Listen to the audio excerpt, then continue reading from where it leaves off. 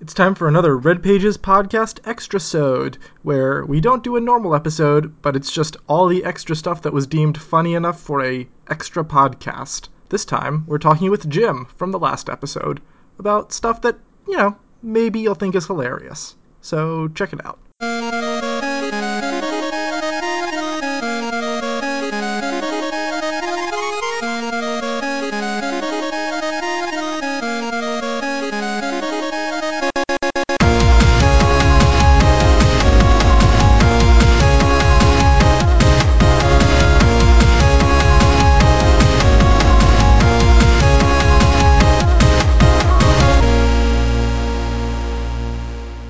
Your first question is, what is the robot's name from Questionable Content who... No one knows the answer to this question. From Robot Gale? I have no idea. Dang. Neither do I. You failed the interview, I guess. That's cool. Do I not get the job then? Well, actually, no. We're looking for incompetence. So, that's how we keep our business in business. I've got that in spades. So I told you like a month ago how this works, right? Like a long time ago. Hey, ask me if I remember. Do you have access to your email, and thus can pretend to remember? Let's see. If you scroll a little bit up the email that I sent you today, I don't know. Presumably your Goombas.com actually is just a Gmail, like everybody's is. Oh, yep. Yes, the email you sent me today is much easier to find. All right. Yeah, I've totally got a bunch of older messages here. I can just explain it if you don't want to read it. That works too. But it was funnier to ask you to do it yourself. No, I'm doing it. Here we're talking about which days we're free. Here you're apologizing for including both a signature and an image signature. Yup. Oh, here we go. Anything interesting I've done in the past week? I watched. Do I just do that right now? No. I have to do we're like a real podcast. We have like an introduction and segments. Oh, I thought this was part of the podcast. I was all putting on airs. No, that was just our pre-show banter. Okay. While we introduced ourselves, so that we give the illusion when we start recording that everybody's met each other and is good buddies. Oh, hi, buddy. Yeah. Sup, chum? I'm not your chum, pal. Yeah. I was resisting. I never understood why chum was considered a name for a friend. It probably has to do with the fact that in medieval times, the word friend was synonymous with someone that you chopped up and fed to fish. Okay, yeah, that sounds entirely believable. Yeah, I mean, like, I've read the OED, right? I know what words mean. All right, I'm looking up the etymology of chum right now. On the OED? On the online etymology dictionary, so yes. Is that actually sourced? Let's see.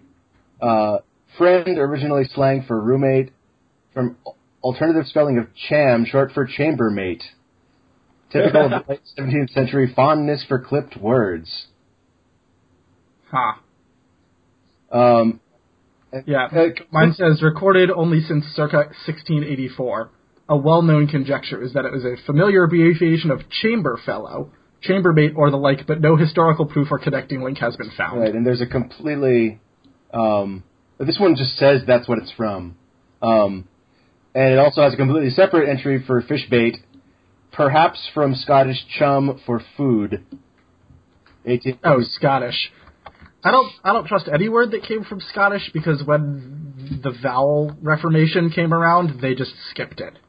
Oh, that makes sense, yeah. Which is, I don't know, have you ever heard someone, speaking in Middle English? So you mean Scottish? Yeah. It just sounds like someone was talking with a Scottish accent. Yeah, so those guys would have a massive superpower if they had to go back in time. In that everyone would understand them? Yeah. Yeah. I mean, you'd hear everybody else talking, and then I figure you would just put on a Scottish accent for your own preservation. Right, well then. Yeah. Keep on truckle style. I would know that. You say that every week. I do. Every week we're done with that. No, you gotta have a sign-off line, man. Every podcast has a sign-off. That's my sign-off line. I'm very sick of the sign-off line. But I edit it out every week, so no one knows that. But you leave in our comments? What? Tell me. No, that everything you're not coming. everything after the word Truckelstein gets cut off. Oh. Terrible. So, Jim, you said you were in the IF community in the 90s, right? Yeah. Is that how you met Jenny, or did you know her from somewhere else or something? I actually met Jenny when I did my Kickstarter. At the end of the Kickstarter, I did like a Jim Plays Weird Games Twitch thing, and she was watching. And I ended up like begging for somebody to Skype in to keep me company during the wee hours, like when I was just like, I'm falling asleep. I need somebody to talk to me. And so she ended up accompanying me for most of that. I remember her doing that, but I didn't know if that was the first time that you had. I had not known her before that. Because she's super big into the IF community. Yeah, apparently. She only joined it after I kind of stopped paying attention. Okay.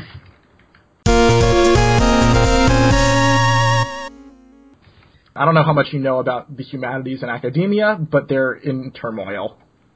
Yeah, I mean, I know everybody hates them now that student debt is crazy. Yeah, well, it's not just the student debt, but it's like a lack of relevance. That Sure. I feel like how do you justify studying 15th century poetry as opposed to biotech? Yeah.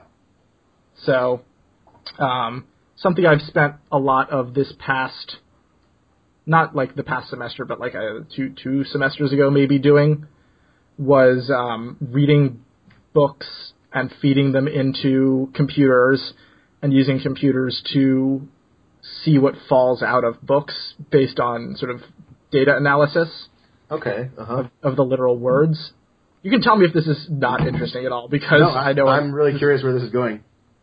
So what you do, so like, there's really basic stuff like, okay, we can now feed the entire works of this author into a computer, and he can tell us how many times the word "is" appears across the entire corpus. What does that mean about this author's stylistic style? Right. Stylistic style.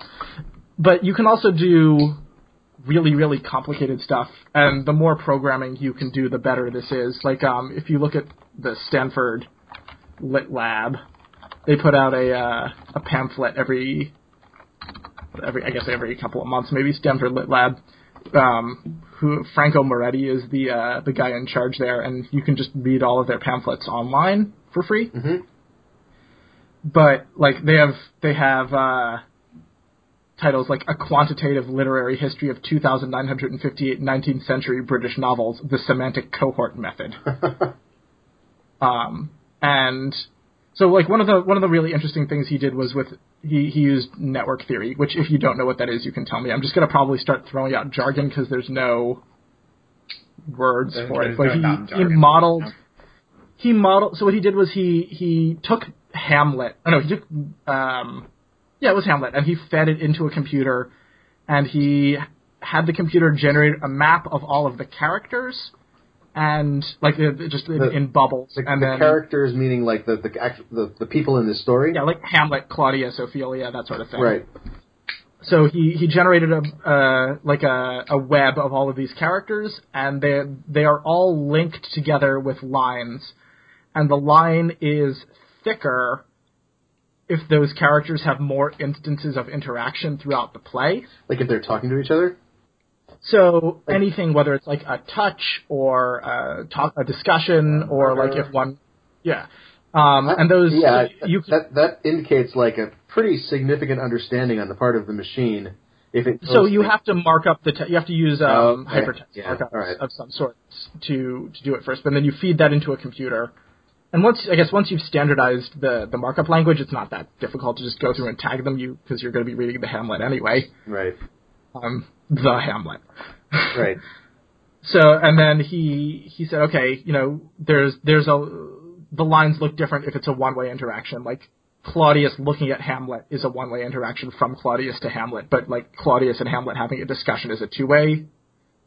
So the lines, there might be multiple types of lines going from one character to another. Okay. And of different intensities. And he said, okay, this is super interesting. We think that, Hamlet's the main character of this book.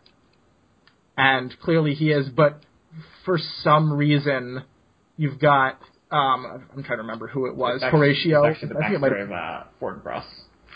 Yeah, I think it was Horatio. Character. Yeah, I think so. So he says, Horatio in Hamlet has like a plot function, but he has no real motivations. He's not an interesting character. He's got no real emotions. He's the narrator. He's a flat character. To the, But for some reason, he is super central in terms of number of interactions. Right. Like the centrality of his character is very high, and there are a lot of characters that only interact with other characters. They're only linked to other characters through Horatio as the middleman. And so if you remove Horatio from the play, from the web, the entire web falls apart, even though he's not that important of a character. What does this mean about Hamlet? How does this change the way we think about Hamlet? And that's just one example of the way that this sort of networking stuff and sort of data analysis through computers is being used to rethink the way we think about literature. Interesting. Yeah, you can make a career out of this, and many people at Stanford have. If I cared more about books and literature, this would be completely up my alley. Oh, yeah, do that for Mario 64 instead, and now we're talking. I don't know if... I mean, that's kind of what I'm looking to do, right, is to see what we can do with games that we've done with books, because there are a lot of people that like to talk about games and are smart. Right. Games academia is pretty tiny. You should do it with Mass Effect. Find out that the main character is actually a lot of stuff, yeah, right? that one actually has conversations. Yeah. Right. But the problem with game the you'd have to decide what was great canon. problem, right? The great problem and strength of games like that is that what is there is no one story. Right. So Blow up Megaton, or do you save Megaton? You blow it so up. that's actually something that I'm really interested in, is that sort of collaborative narrative building between game designer and player. And that sort of thing actually came up in courts in the 80s. I don't know if you know about that case. But I don't think I do. I don't think it went to the Supreme Court. I think it went to some federal level, though, where there was some company that was making a knockoff game of Xevious, maybe, and they got taken to court for it for intellectual property violation. And the defense argued that because a game requires a player, it is not fully authored until a player instantiates the game by playing it, and so you can't hold a copyright on a game's code in totality because the game itself doesn't exist until the player plays it. And the court went, lol. I really like that argument philosophically. Right, but it doesn't. There's no way you can build a sort of case law on that. Sure. I saw. I went to Dickens Fair a few years ago, and I saw a period performance of The Mikado by Gilbert and Sullivan. Right. And it occurred to me that everybody at Dickens Fair is role playing a horrible racist. Oh, kinda, yeah, right. And then the chain of events in my head was okay, is it actually okay to perform this play nowadays? By performing it, you are becoming complicit in the creation process because the play is not a complete thing until it has been performed. So this discussion just happened at a local school, where they were, I think it was Perfectly Modern Millie they were putting on, and they were a week from the play's production, and I guess some parent complained because it is no longer a thoroughly modern play in its attitudes, right. let's say. Right. And there was a huge controversy because they decided to pull the play if they didn't make significant revisions to the script, and they fired one of the teachers over it. It was a huge mess. Wow. Actually, this wasn't. I don't think it was local. I think it was at Dalton School. Do you know the Dalton School? I don't. It's in New York. Okay. Do you know Horace Mann? No. You heard of? Okay. Horace Mann is the tip-top private school in New York. It's like the Harvard of private schools. And Dalton is another one of those. If you're not an East Coast person, you probably have no reason to know these things. Tom Lehrer, if you know him, went to Horace Mann. Yeah, the musician. Yeah. The mathematician, right? Well, no, the musician. Well, you're right. He I know. He was a musician for what, a year? And I think he was only producing music for like a year or two in his life. that's fascinating, actually. Yeah, he was a Harvard math lecturer before he did that, and then he decided. And also to, after. Yeah. He came out of Horace Mann. Anyway, it was because it was at the Dalton School, which is like a prestigious high school. It was all over the news, even in places where, like Philadelphia, where we're not in New York. Who cares? Anyway, so I guess to get back to your question, which was, right, are they complicit in the creation of this thing which is racist? Right? Is that am I understanding what you're saying correctly? I wasn't asking. I was just I was making that assertion. Oh, I thought you were asking, is this the case? But it sounded like you had an opinion, which I would like to hear. He's got plenty of opinions.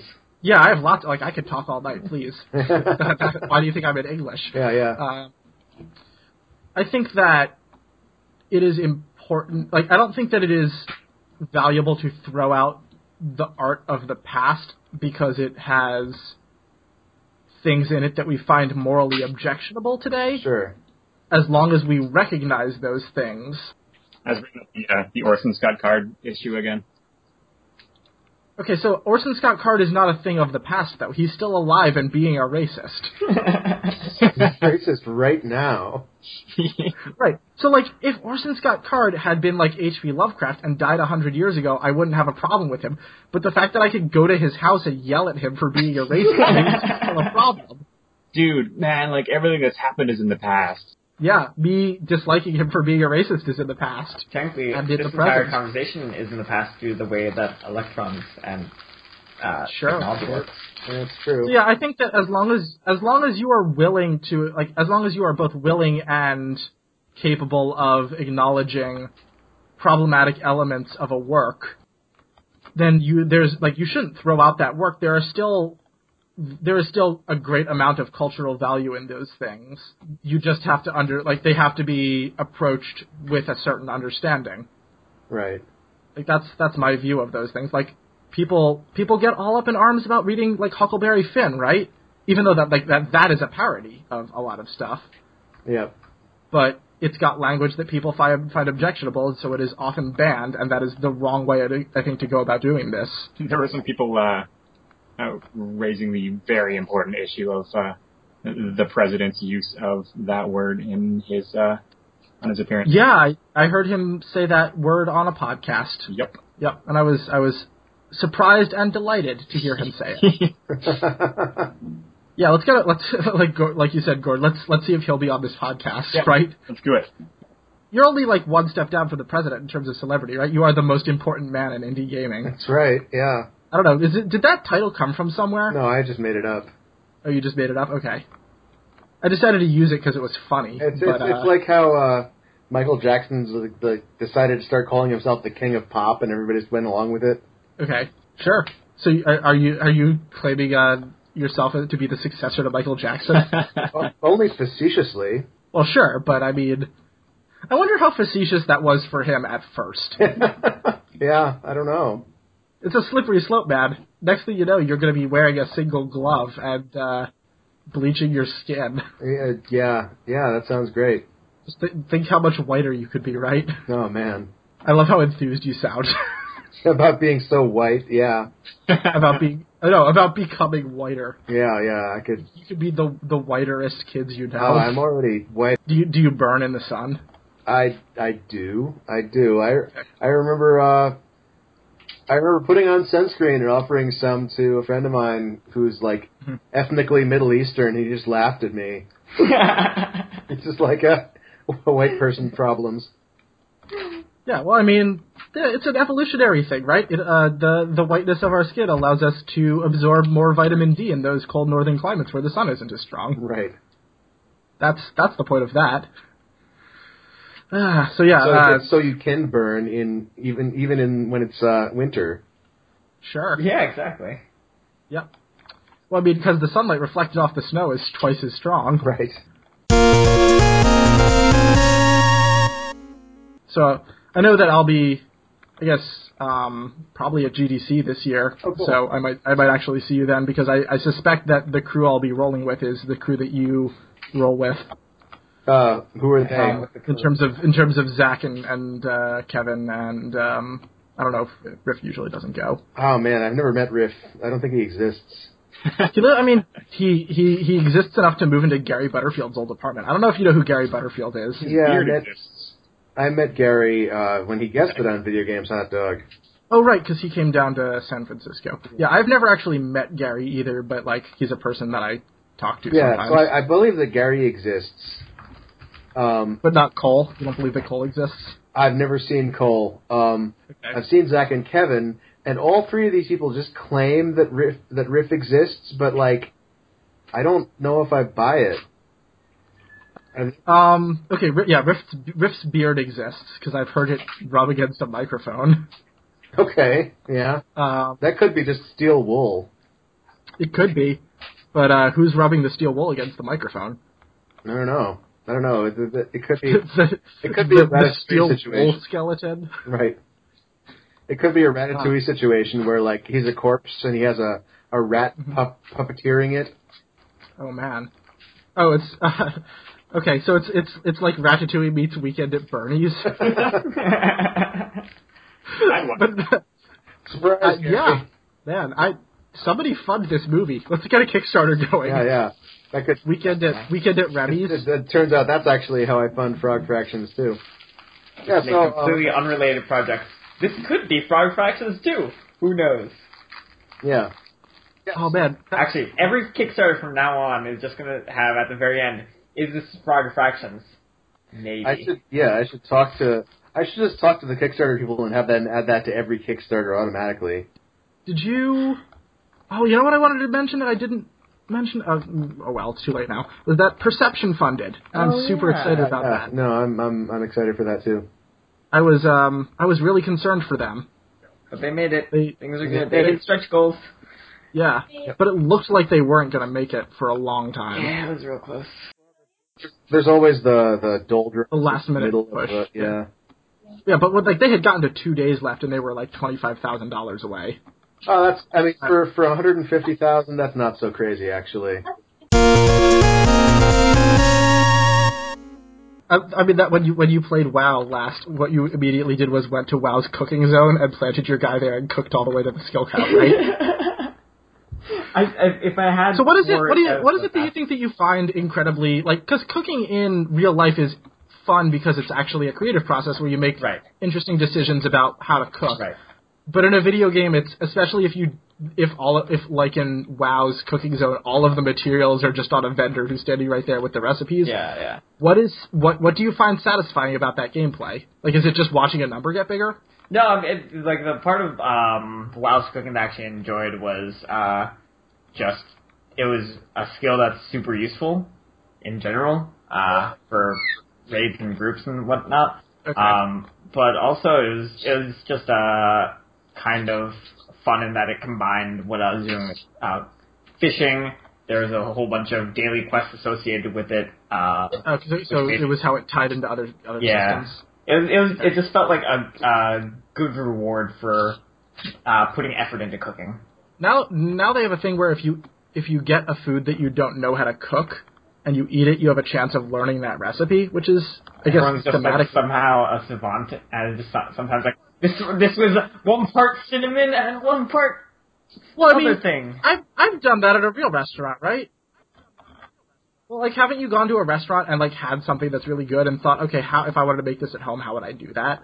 I actually don't, because usually really? I just go like, this is good, I'm just going to order it from this place again. See, a lot of times what I do is I go home and I look up a recipe for that thing, and then I just make it at home. And that's how I became a chef. Yeah, I mean, if I ever need to cook it, and just being like, I'm just like, what do I want to eat today? And I'm just like thinking, like, oh, it's really good, this thing from this restaurant, but that's like real far away, and I'm not going to wait an hour in line. And it's like, oh, let's look up the recipe, and then it's like, okay.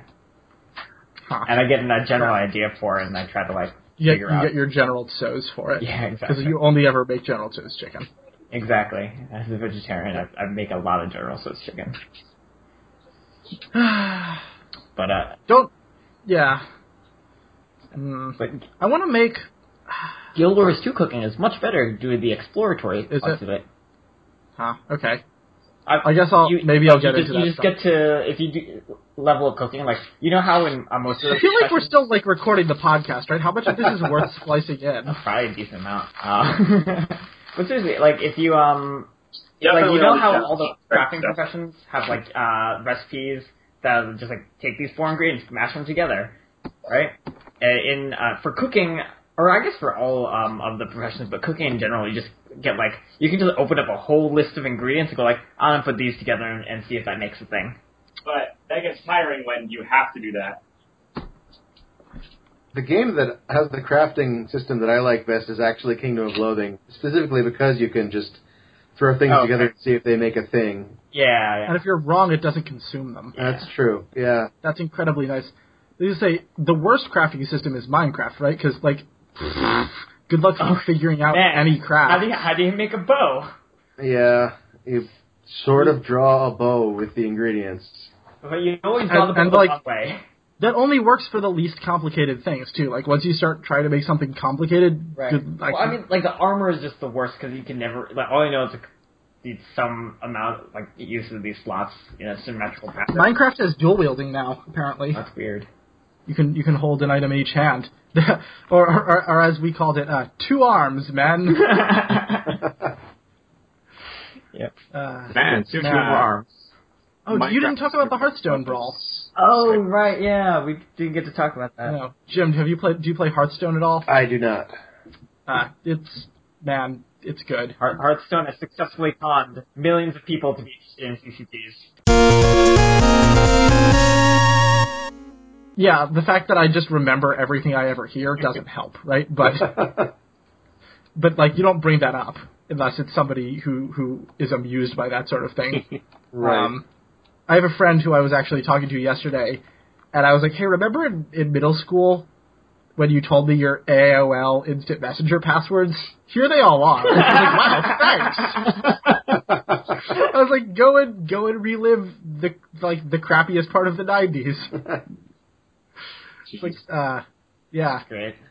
I know. I was like, she was like, how in the world do you remember? I was like, well, when my friends told me stuff, I wrote it down so I wouldn't forget it. Yeah.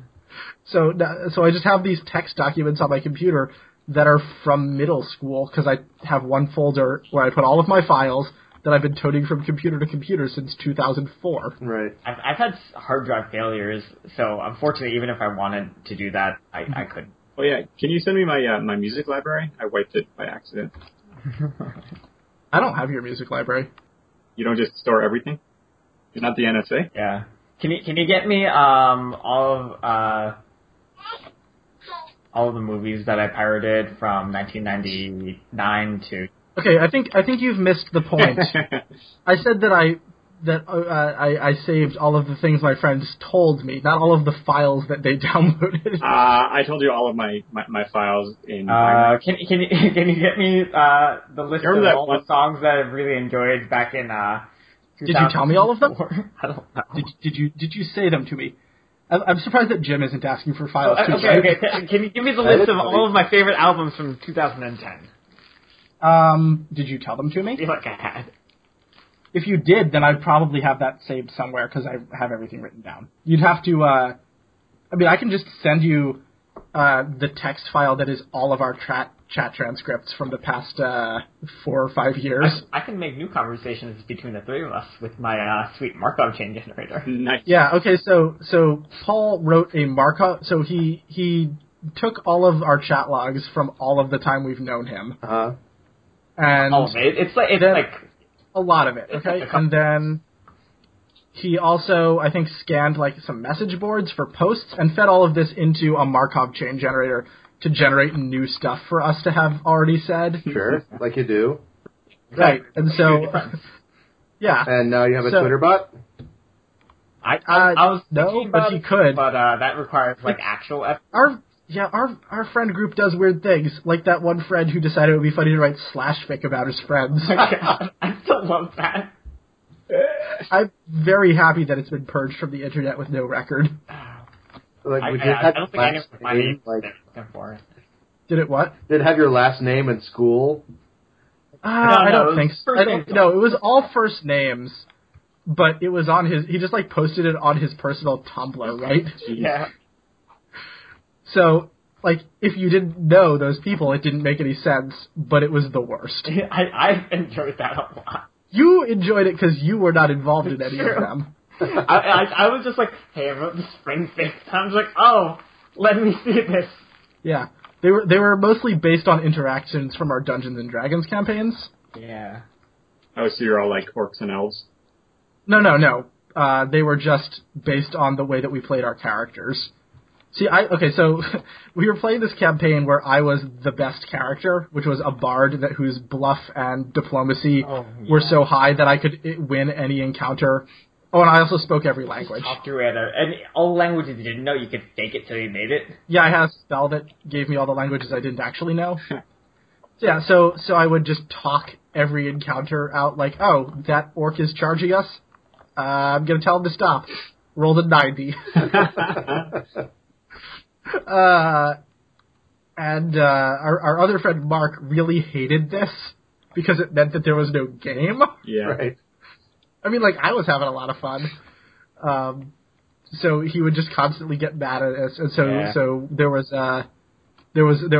one of them where Mark and I were like in some like weird gay relationship based on his anger of me. I liked my bard more in the end because it was okay. My character was possessed by Yog Saron. Oh yeah, Summoned demons to kill the party. Man. But that went poorly for you. Yeah, it went poorly for me because they killed me and then rezzed me because the DM didn't know how alignments worked, so he didn't understand that I was breaking the rules. And because he didn't tell me that I was breaking the rules, he had to allow it at that point. So they rezzed me as a halfling, and then I dressed up as the Duke of some kingdom. Oh, we were really hoping you were going to get Bugbear. And used my impossible bluff to rule a kingdom or something. A floating castle in the sky. Yes, I did get a steampunk castle, which was pretty good. I can't tell if this is the /fic or the original campaign. This is the original campaign. The original it's not campaign as good had, as like the Head of ending. Vecna campaign. Yeah, the original campaign was really good until the last part, and then it was poorly written, which was sad. They were just like, hey, fill in the blank here. And the DM was like, I took over at that point, and we looked at it, and we're like... Oh, right, yeah. It was just like, no. Wait, what we're just like, wait, what happens after that? It's like, you, I don't know, surf you die. for a while? You get put into a bottle world. Yeah, the Head of Vecna is maybe the best, though. The best D&D story. What about Sir Barrington? Oh man, okay, so you didn't play the DLC for Dragon Age or Dragon Age Inquisition. I haven't played any Dragon Age. But there was an amazing bear knight in there who you could recruit as an agent. I say these things and then I remember that Jim is in here, and I don't know if you know what the Head of Vecna is or if you care. No idea. Okay, so how much of like D&D 1.0 are you familiar with? You know, I had as a kid, I just had everything, every D&D thing, and I read it all, but I forgot it and I never actually played it. Okay, do you know? I didn't have any friends. I think it's like the Hand of Vecna and the Eye and the Eye of Vecna. Do you remember any of these artifacts? I remember the Hand of Vecna being a thing.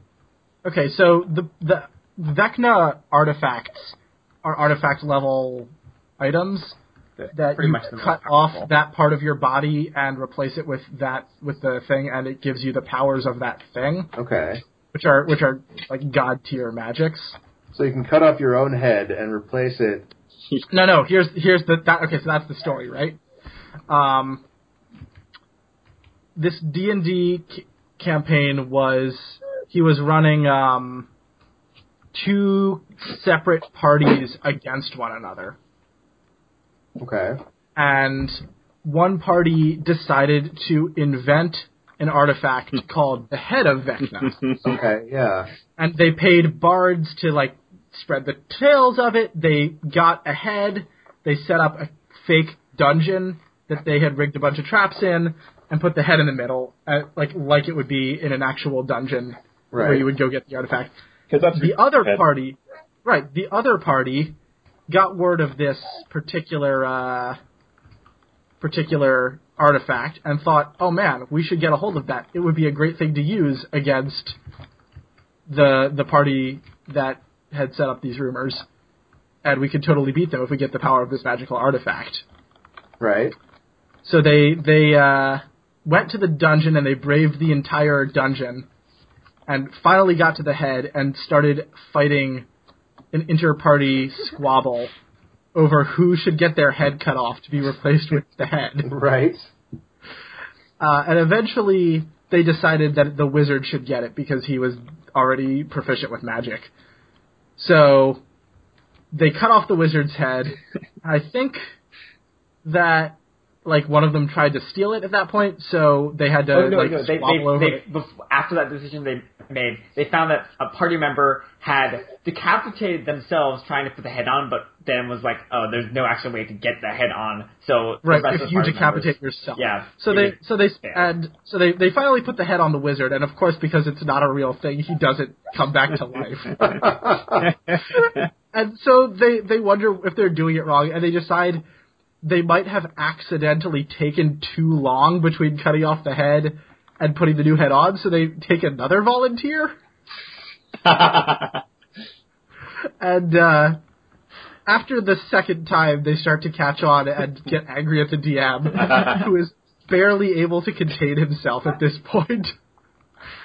And they blame it all on him, of course. Right. Because it was like a PvP thing, right? You guys are talking about two. Right, he was running two parties against one another. Right. So what the other party did to the victim party here is really shitty level design. That's not how you run a game. Right. But it is if you're players. Right. Right. It was an amazing strategy. Well, what that means basically is that you don't want to run a D&D game this way. Yeah, I mean, it's really hard to run two simultaneous. If you're really good, you can. Sure. You can't tell them, droned the psychologist slowly, because that would hurt and you mustn't hurt. But if you don't tell them, you hurt, so you must tell them. And if you do, you will hurt, and you mustn't, so you can't tell them. But if you don't, you hurt, so you must. But if you do, you hurt, so you mustn't. But if you don't, you hurt, so you must. But if you do, you hurt, so you mustn't.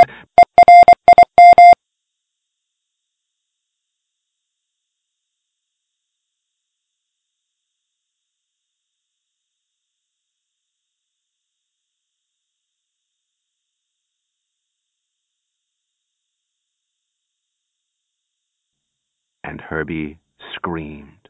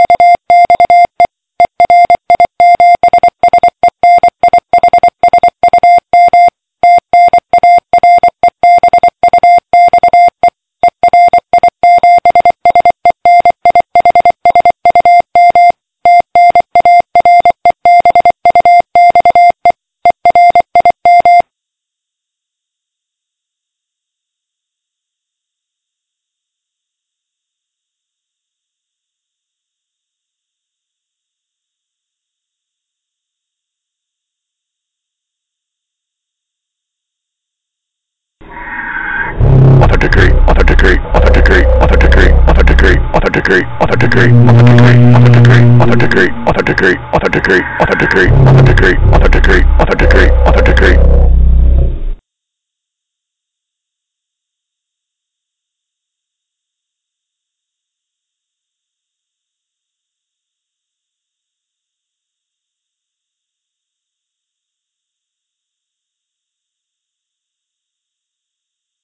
He's dead. No, not dead. Merely insane. Yeah, but yeah, the head of Vecna is one of my favorite D&D stories. The other one is Pagoda. The gazebo. No, the pagoda is the gazebo is not actually a story that I think is that great. No. I think it's funny that a guy didn't know what the word gazebo meant, I've so he heard thought that it was one. a monster. Yeah. But this is like the head of Vecna is like a story from D&D about like from the internet. This one is a story that was told to me by a guy that I knew as a thing that happened to him, where he was playing a brand new game of D&D, and the party started off in a cave with an old man. And unbeknownst to the players, the old man was actually an elder black dragon who was giving them the quest. And he had an amulet around his neck, I believe, that was enchanted so that when the dragon was asleep, he would take the form of an old man and could continue to act in the world. So the first thing that happened was the thief in the party decided to try out his pickpocketing skills and to steal the amulet from this old man, because he thought, oh, it's just an old man, I'll rob him. And he succeeded on his steal, removing the amulet from the dragon. The dragon immediately transformed back into a dragon and crushed the entire party to death against the walls of the cave because it was too big. I have a question. Yes.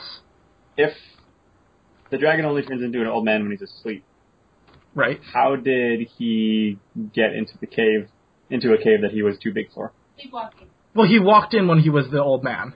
Oh, okay. So when the dragon is asleep, he turns into he an can awake still old man. act, right? He's turned into an awake old man. My power is I turn into an old man while I'm sleeping. But what happens when the old man falls asleep? The old man doesn't fall asleep. The old man is just always awake until the dragon wakes up, and then it's a dragon again. Oh, I thought they found him asleep. No. They found they started like the campaign the old man in the cave. Old man You in a approach cave, him. and you are there. It's like the Legend of Zelda, right? Yeah. That's Like, It's take dangerous this. to go alone. It's dangerous to go alone. so yeah. That's my favorite story of a thing that actually happened to a person that I knew. Are you sure it's not Kanye West the Bard? Kanye West the Bard is so good. He's a giant, yo. I can't. By the way, if you're busy or like you need to leave, you can feel free to hang up this call. Yeah, Like, we're just like dicking around now. we just try to dick around for an hour or two afterwards. I probably should go, but I have been enjoying myself. Yeah, well, sure. Feel free to come back. You want to record a second podcast every week that's pretty similar to the one you already record? I don't know about every week, but I would be happy to guest again.